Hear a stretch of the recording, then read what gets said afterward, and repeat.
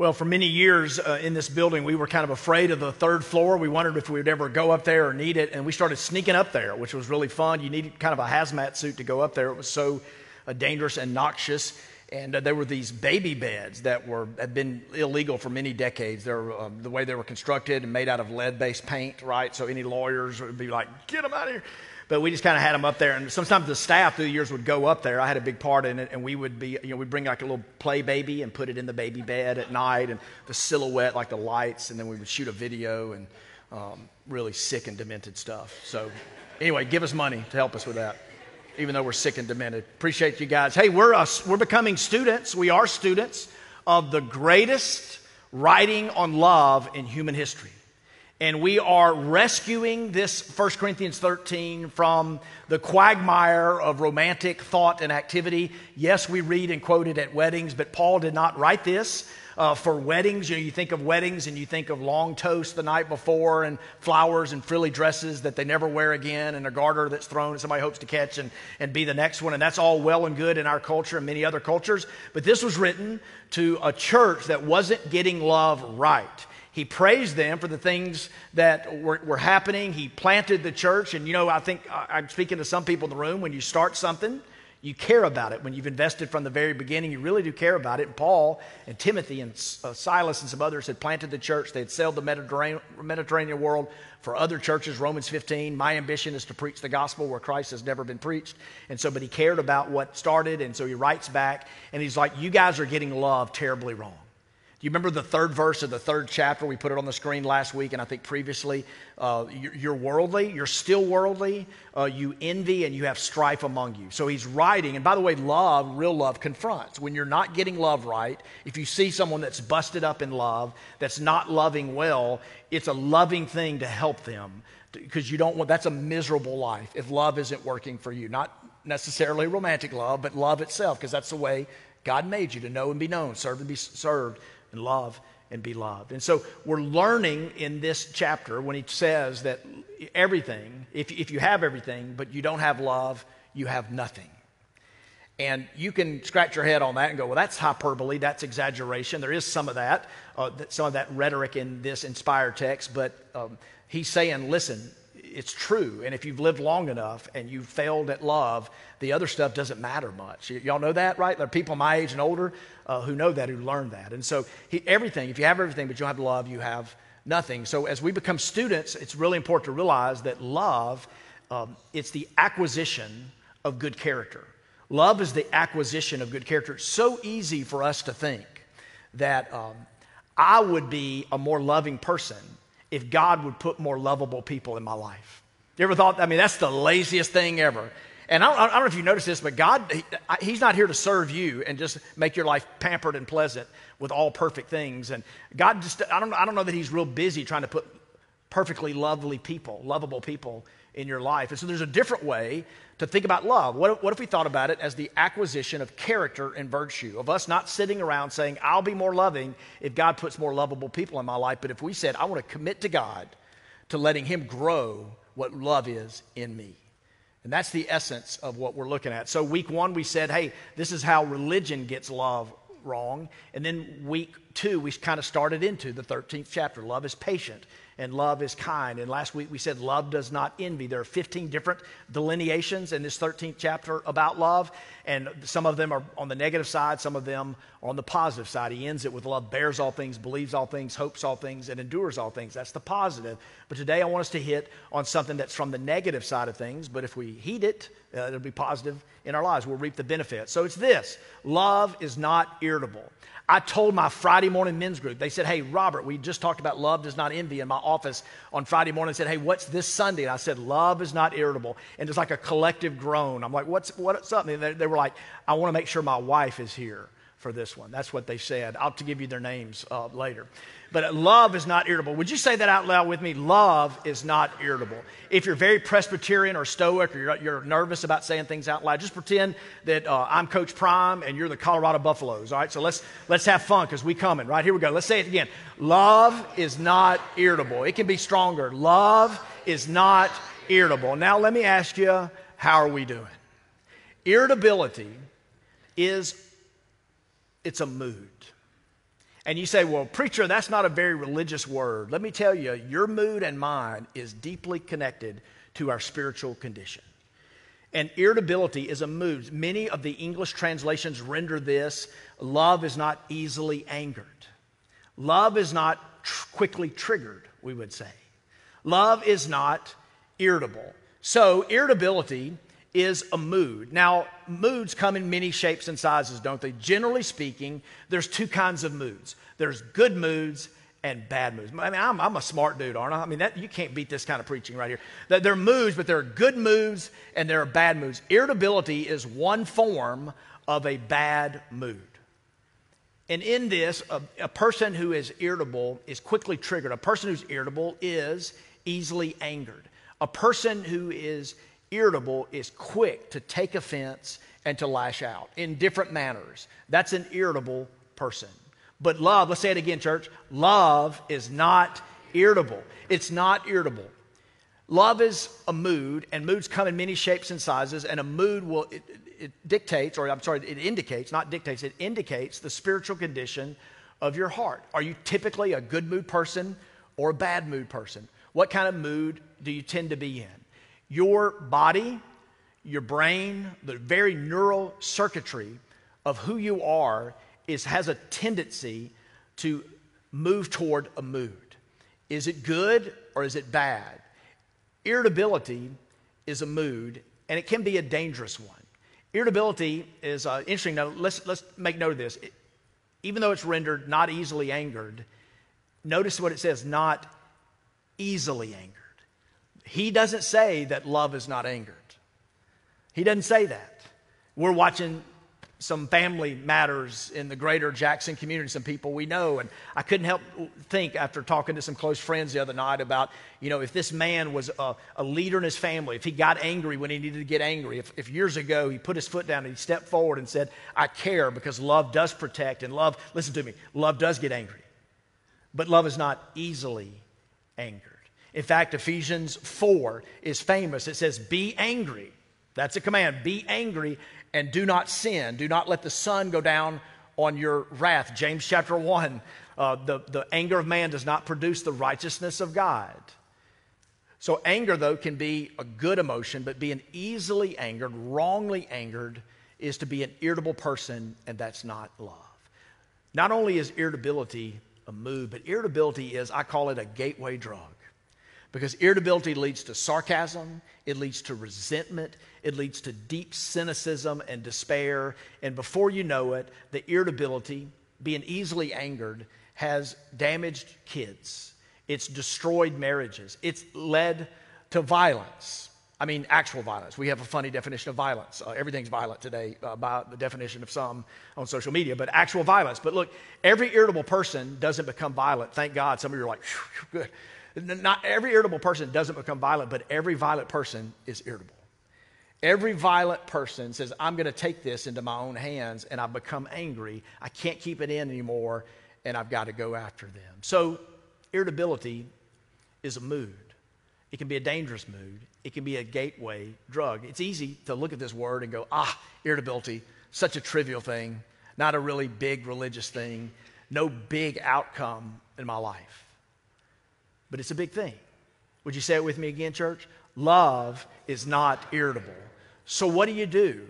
What do I do as this thing convicts us, as we see the gap between what Scripture says love is and what we're experiencing in our own lives? Well, Paul says it in the letter. I didn't invite you to turn in your Bibles to 1 Corinthians 13 again today like we've done in previous weeks. But if you do have a Bible open or already turned there, you'll see what he says next. And I got it. Robert Green's got it on the screen. It does not keep a record of wrongs. Love doesn't keep a record of wrongs. You guys have favorite movies? You go back and watch time and time again. You got favorite movies where your spouse or roommate or friend, they can quote those movies because they've got it recorded and they go back. And we said the other night that we have some things on tape, and our daughter laughed at us that we had something on tape. But depending on what generation you're from, you have some favorite movies maybe on DVD or DVR, or if you're my age, on VHS tape. And you play those, right? You play them. And so what we do intentionally, with movies we do unintentionally with memories. And it's so easy for us, that hurtful comment, that hateful behavior, the person that abused you, the person who walked out on you. It's so easy to hold on to that and to rehearse it and to rehearse it and rehearse it. And we think this is a counterintuitive psychology, but I'm telling you the truth. It's counterintuitive psychology, but we think if I vent about this, it'll be better. If I vent, I won't be violent. If I vent, it'll bring healing. There's a fine line, but listen to me. But it's so easy, and what we do when we keep a record of wrongs is we begin to rehearse and we rehearse and we rehearse. And what we do intentionally with our favorite movies, we do unintentionally with our least favorite memories. And those things and those people that have hurt us, we replay it and we replay it and we replay it. And we get a strange sense of moral superiority over somebody. Look what they did to me. I would never do that. They did that. I didn't. They owe me. And we play that over and over, and we find some friends that we can talk to about it because we think it's healthy and it's been, and we bring those friends in. And what do they do? We bring friends in who will reinforce our victimhood. And we replay and rehash and rehearse over and over again. And here where we're confronted with this hard but beautiful truth that love is not irritable. Love doesn't keep a record of wrongs. One of my favorite writers put it this way. He said, of the 7 deadly sins, anger is possibly the most fun. To lick your wounds, to smack your lips over grievances long past, to roll your tongues, the prospect of bitter confrontations still to come. To savor to the last toothsome morsel both the pain that you are given and the pain you are giving back. In many ways, it is a feast fit for a king. The chief drawback is that what you are wolfing down is yourself. The skeleton at the feast is you. Let me say in much less poetic ways, I know the feeling. It's been a part of my darker times. And I will tell you that it's easy to think this. If I don't rehearse it, if I don't bring it up, if I don't keep it going, they're getting away with it. But what is happening is it's getting the best of you. And God has got them. And God has got it. And we need to learn that love doesn't keep a record of wrong. People that are easily angry, people that are irritable, people that are prone to act out and hurt and damage other people, it's not the way of love. Those are people who are keeping a record of wrongs. I read a book years ago, and it was so good, it was re-released under a different title. It was first called It Came From Within, the 4 monsters that attack the human heart. And then the writer, who's a pastor, re-released it as Enemies of Your Heart. And he put it this way, because we've been talking about some of this in our love series. Guilt says, I owe you. This is so brilliant. Guilt says, I owe you.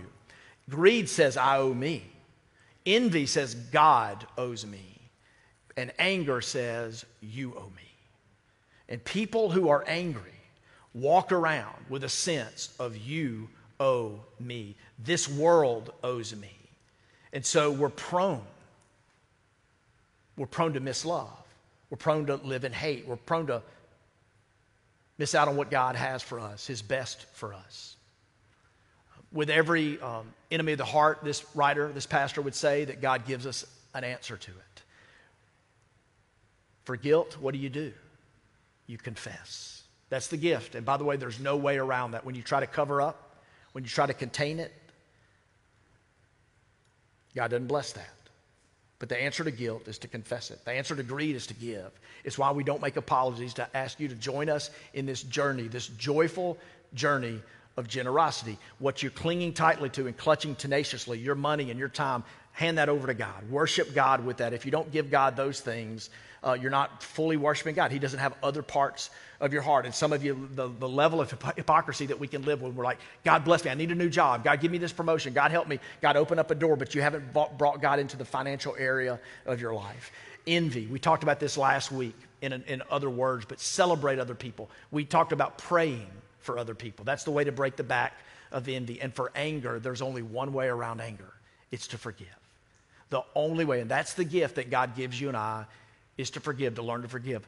Paul says, notice, he says, love doesn't keep a record of wrongs, but can I tell you, love keeps a record. Love does keep a record. Look at me. Love keeps a record of what is right. Love keeps a record of what is right. It's not going to be enough for you to say, well, I've been hurt. And now look at me. If you live long enough, you're going to be hurt. If you live long enough, you're going to experience rejection. The only answer to not being rejected is to live on a deserted island, and that doesn't work well. It didn't work well for Tom Cruise and Wilson the volleyball in Castaway, right? It's just not a life that you want to sign up for. But if you live in this world, if you sit on pews with people and get in groups together and go to ball fields and go to school and go to work and interact and serve other people, you're going to experience rejection.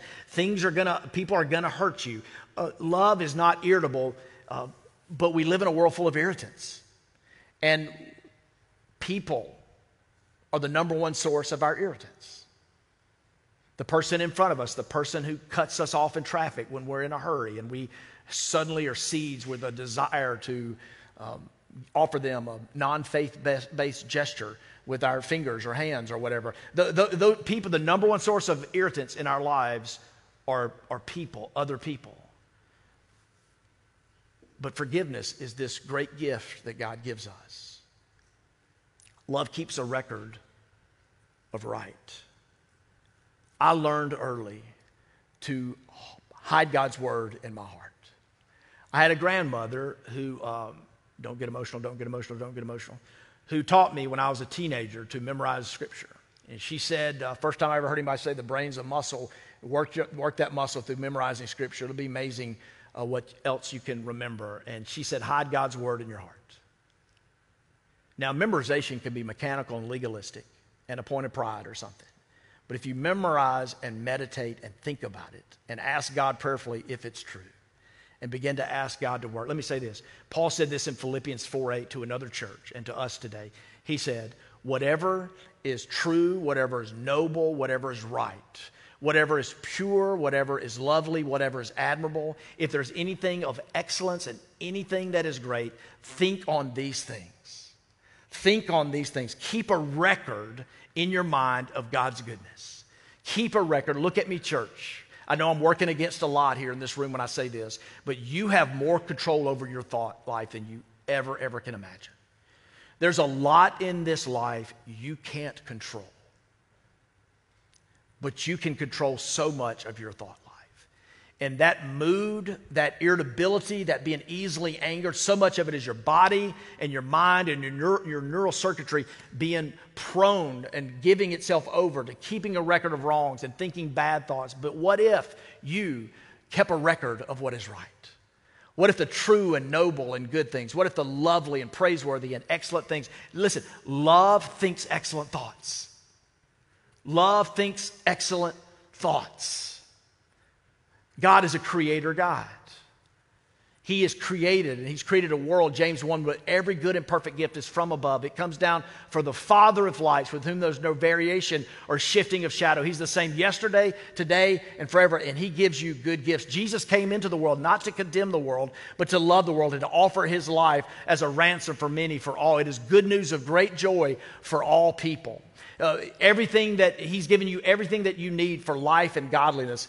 Nothing will come between you. Nothing will come between you and the love of Christ. He's working everything out for good. If you're called and according to His purpose, He's working that out for you. If you confess your sins, He's faithful and just to forgive you. He gives you good things. He gives you good gifts. He gives you everything you need, and mercy. Surely goodness and mercy will follow you all the days of your life.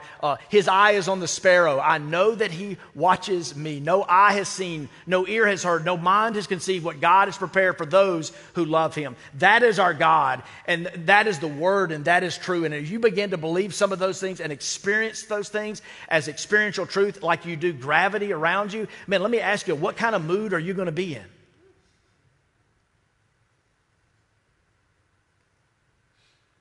Love thinks excellent thoughts. Love keeps a record. It just doesn't keep a record of wrong.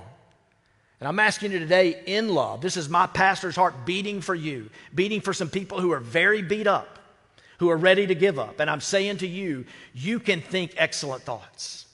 And you can become a more loving person. I'm asking you to crush the notion that you will become a loving person if God puts more lovable people in your life. Banish the thought and ask God to commit, that you commit to Him to develop you as a more loving person and to work on this character in you. Love doesn't keep a record of wrongs. It keeps a record of rights. It thinks on the good things. So this word irritability, let's be honest, it seems small and trivial. Like, I'll do all the good other things, but irritability, it's not that big a deal. And I've been irritable, and people around me love me, and their family, they got to forgive me anyway, right? I contribute some income around here, help pay the mortgage, so they'll look past it. But I'm saying to you, this gateway drug, this mood, it's a big thing. And it's not a small thing. It's not a soft thing. And it influences a soul, and it can mean life or death. Many of you remember the story. We hearkened back on parts of this a couple of weeks ago. But many of you remember the story of King Saul. King Saul led Israel. And Israel had just defeated some really bad guys, some bloodthirsty people who were going to rape and pillage. So it was a kind of a good victory. I know some of us are hard, we have a hard time celebrating violence, but it's like, these killings prevented so many more killings. And this is King Saul. Israel had won. They should have been playing cool in the gang, celebrate good times and having a big festival. In fact, they were, but King Saul wasn't happy. And look what he said in 1 Samuel 18:8. Saul was furious and he resented this song. What kind of mood is Saul in? They credited tens of thousands to David, he complained, but they only credited me with thousands. What more can he have but the kingdom? Listen, forget the dead bodies for a second. This is the way we think. You find something that's true, and then you conclude this, and your conclusion is the worst possible outcome. One more time real quick. I'm historically accurate when I said Israel had just won. There was a lot at stake. They just pushed back and defeated. They vanquished their enemy. They should have been celebrating. King Saul is the king, and he's not in a good mood because he's thinking, I don't want to share my throne. I don't want to share my crown. They like King David more than me. They don't like me enough. The people don't want me to be king. And Saul went into this, if you know some American history, he went into Richard Nixon type of paranoia, thinking about who's out to get him and having these, in his delusions of grandeur, he was having delusions of negativity and thinking through all these worst case scenarios, and it got the best of him. He could have been in a really good mood. He could have been celebrating. Let me stop and ask the obvious. I can't help but think today that this could be some of us where something good has happened in your life. God is setting some things up, and he's doing a work in your life, but you're more worried about what you don't have. And your thoughts are spiraling downward, and you're not in a good mood, and you're prone to irritability and being angry because you feel threatened by other people. You feel threatened by this. And Saul, man, this could have been so good. And by the way, he was the king. Israel had won. David worked for him, and David was a loyal dude. Like, you can't find any crack in that story. Like, this is on King Saul. This is on King Saul. Just like today, this could be on you. This could be the day where you get flat and you get before the Lord and do business with him. As this story plays out, Jonathan is David's best friend, young David, and he's also King Saul's son. He goes to his dad, King Saul, to confront him because love confronts. And he confronted his dad, and King Saul, the dad, resisted that. He was in a bad mood. He was irritable. And he took a spear and he slung it at his son's head. And he was expecting and even wanting his son to be afraid.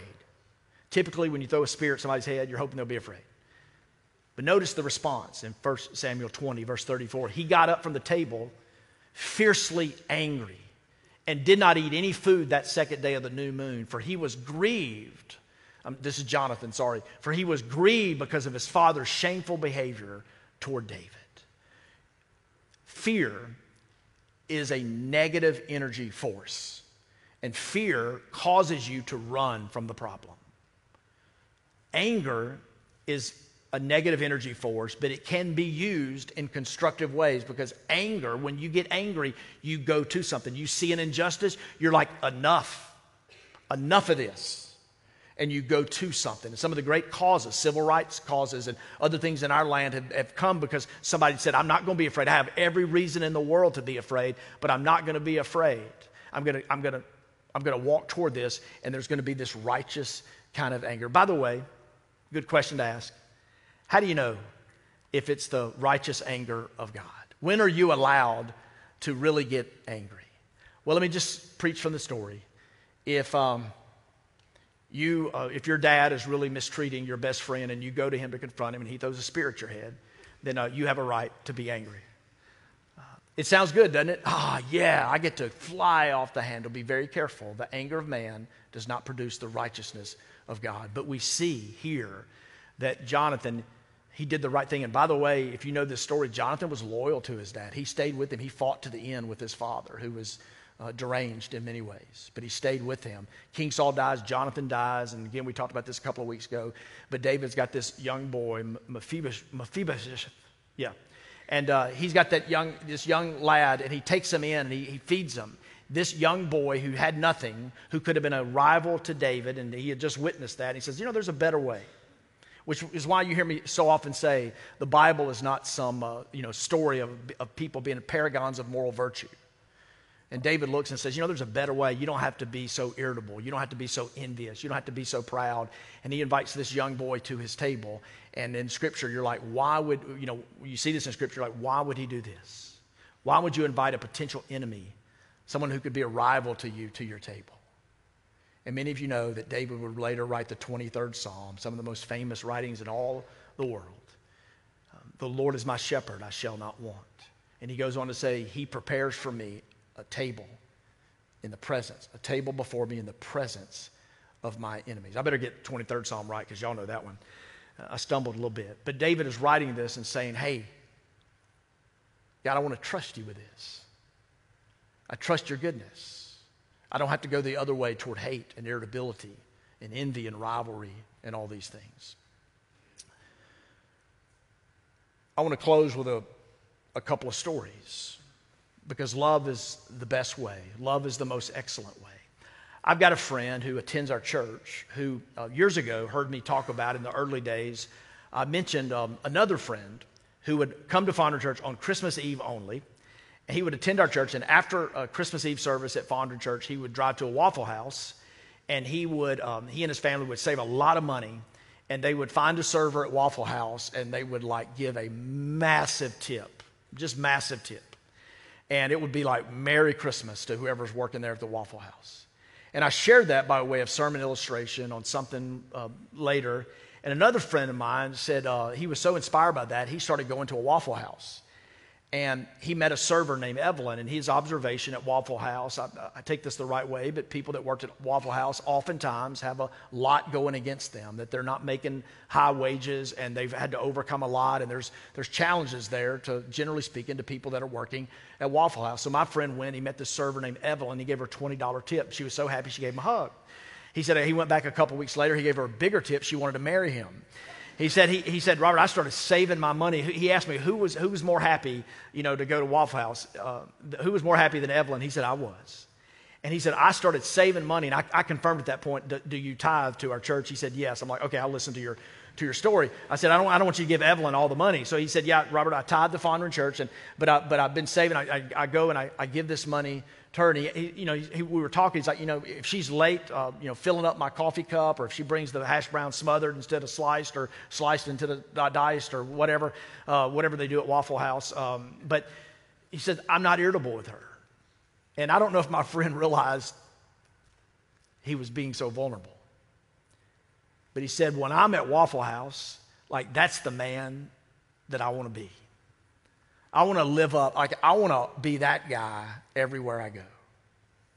And I said to him, and I'm saying to you now, you can be. You really can be. Love is patient, and love is kind, and love is not, it doesn't envy, it's not easily irritable, angered. It doesn't keep a record of wrongs. And you and I, we can be that way. God can grow that in us. And it's committing to loving his way. As Lauren and the team make their way up, I really do want to close with this. There's a story, and I love our people who are in recovery. They mean the world to me and to Fondren Church. There's a story, it's a recovery story, and it has a couple of different takes on it, but it's a parable of a group of addicts, and they're getting on a boat called Recovery, sailing to an island called Sobriety. And And everybody runs and they get on the boat, and they're sailing to sobriety, to freedom, to moral sanity, to a future and a hope. And they get on the boat, but there was one woman. Her name was Mary, and she missed the boat. And Mary's on the shore, and the people on the boat look back and they call to her, Mary, Mary, jump in and swim, dive in, swim to us. Mary, swim to us. And Mary jumps in and she swims. She's making her way to the boat, and everybody is reaching over and they're clapping and cheering and calling out to her. But she begins to sink. You see, Mary had a rock, and they saw that rock, and Mary was holding on to this rock, and they started yelling to her, Mary, drop the rock, drop the rock, Mary, drop the rock. But Mary looked at her rock. This rock was her pride. It was her stubbornness. It was her resentment and anger and woundedness. It represented the hard feelings she had to people who had hurt her. But she looked at her rock and she thought, I really kind of enjoy this rock because it helps me be miserable at other people, and I become secure in my misery. I become familiar with my pain. So in a sick sort of way, I like this rock. But in a moment of clarity, she drops the rock. She swims to the shore, and they are there to pull her up, and everybody's cheering for her and drying her off. Love is not irritable. Love doesn't keep a record of wrongs. Love drops the rock. And when you're holding a rock, you don't have your hands. Not only is it hurting you and weighing you down and causing you to miss the boat, like you don't have your hands to do what God has called you to do. And I'm saying today that for some of you, if not many of you, today could be a day where you drop the rock. And Mary found a lightness and a freedom that people who are finding victory and recovery can tell you about. Some of them come to our church. They're my brothers and sisters in Christ. And that's what I hope for you today. Would you stand and let me pray? Father, would you help us internalize the truth of your word? And Lord, where love is blocked and where love is hard, particularly with our moods and our irritability and our anger and our rehearsing of old memories, would you help us in letting go of the rock? And we thank you that sin was met by love on the cross. And you've given us this incredible love that we can live more freely, joyfully, and in light in this. Jesus, this is our prayer, and you we pray. Amen. Come today, all sing, and come today if we can pray over you. The altar's open, and we are here. It'd be an honor to pray with you today.